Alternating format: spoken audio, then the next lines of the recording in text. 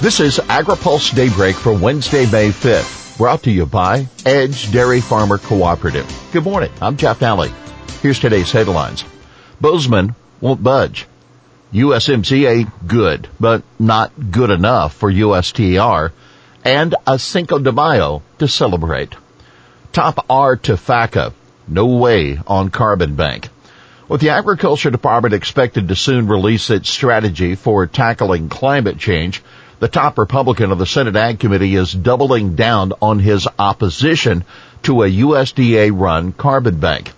I appreciate the interest from food and agriculture organizations to develop proposals intended to provide for a greater role for agriculture in addressing climate change. The reality is that the Secretary does not have the authority to create and operate a carbon bank as proposed by the Biden administration, according to Senator John Bozeman, Arkansas Republican. He issued a statement yesterday in response to recommendations by the Food and Agriculture Climate Alliance for using a carbon bank to test ways of rewarding farmers for conservation practices. Bozeman added, since it was first proposed, the concept of a so-called carbon bank has shifted many times. Today it's unclear whether the term carbon bank is a noun, a verb, or an adjective. Take note, FACA's recommendations were included in comments that many farm groups and environmental organizations filed in response to questions posed by USDA about how the department's climate policy should be shaped. There's fairly broad support for using Farm Bill conservation funding and the federal crop insurance program to incentivize conservation practices. Crop insurance industry groups cautioned USDA that the program needs to be kept actuarially sound and that it already rewards farmers whose practices make their crops more resilient. Now, for more on those comments to the USDA, you can read this week's AgriPulse newsletter. USTR holds up USMCA as a partial template. U.S. Trade Representative Katherine Tai thinks the U.S.-Mexico-Canada agreement is the best free trade agreement ever because of its strong labor and environmental standards. But she says future trade pacts will need provisions on climate change and other issues. The United States-Mexico-Canada agreement's bipartisan approval gives me confidence that this approach is worthwhile, Tai said at the 51st Annual Washington Conference of the Americas. The updated agreement now includes the most comprehensive enforceable labor and environmental standards of any U.S. trade agreement and, I would argue, any trade agreement. Tai stressed that USMCA is only, quote, a starting point for future work in the region that explicitly acknowledges climate change, aggressively addresses global forced labor issues, and expands the benefits of trade to women and historically underserved communities. Producers hope EPA upholds biofuel pledge after Iowa trip.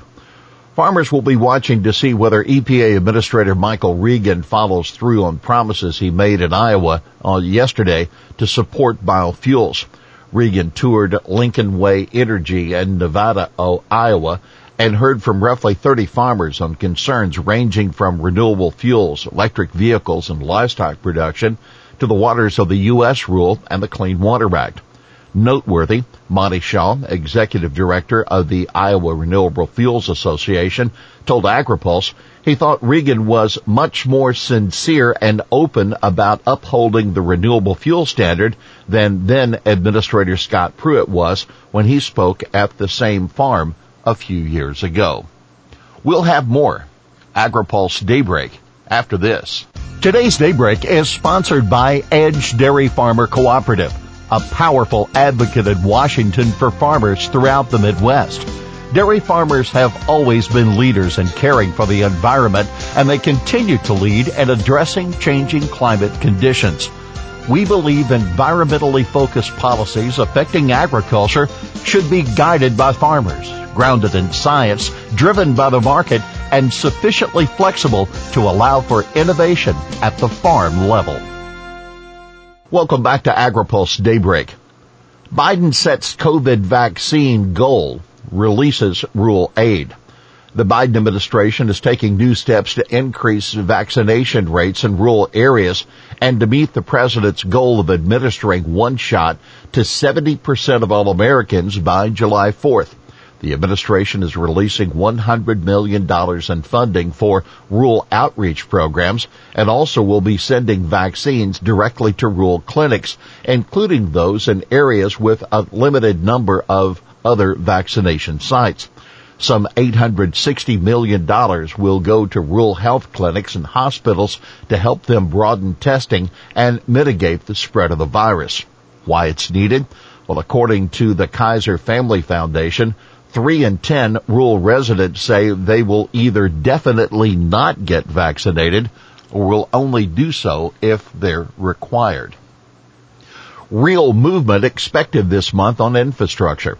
Transportation Secretary Pete Buttigieg says the administration expects to see real movement from Congress in the days and weeks ahead on President Joe Biden's $2.7 trillion infrastructure package.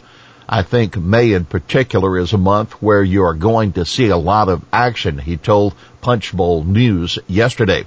Speaking to Fox News earlier this week, the top Republican on the Senate Environment and Public Works Committee, Shelley Moore Capito of West Virginia, said there appears to be a, quote, real desire on the part of the White House to reach a compromise on infrastructure spending. Big avocado hopes for Cinco de Mayo.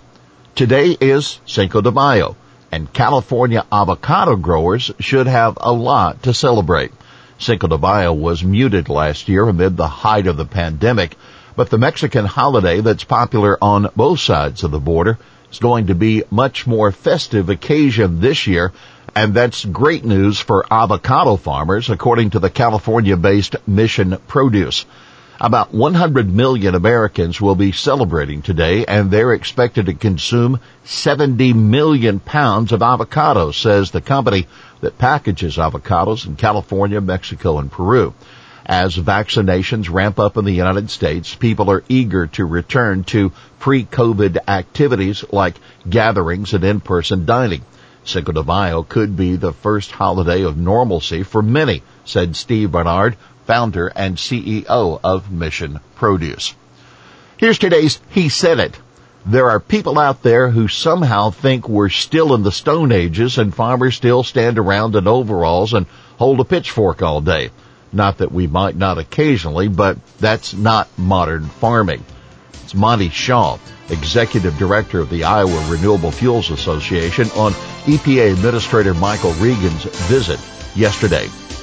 Well, that's Daybreak for this Wednesday, May 5th, brought to you by Edge Dairy Farmer Cooperative. For the latest news out of Washington, D.C., visit agripulse.com. For AgriPulse Daybreak, I'm Jeff Nally.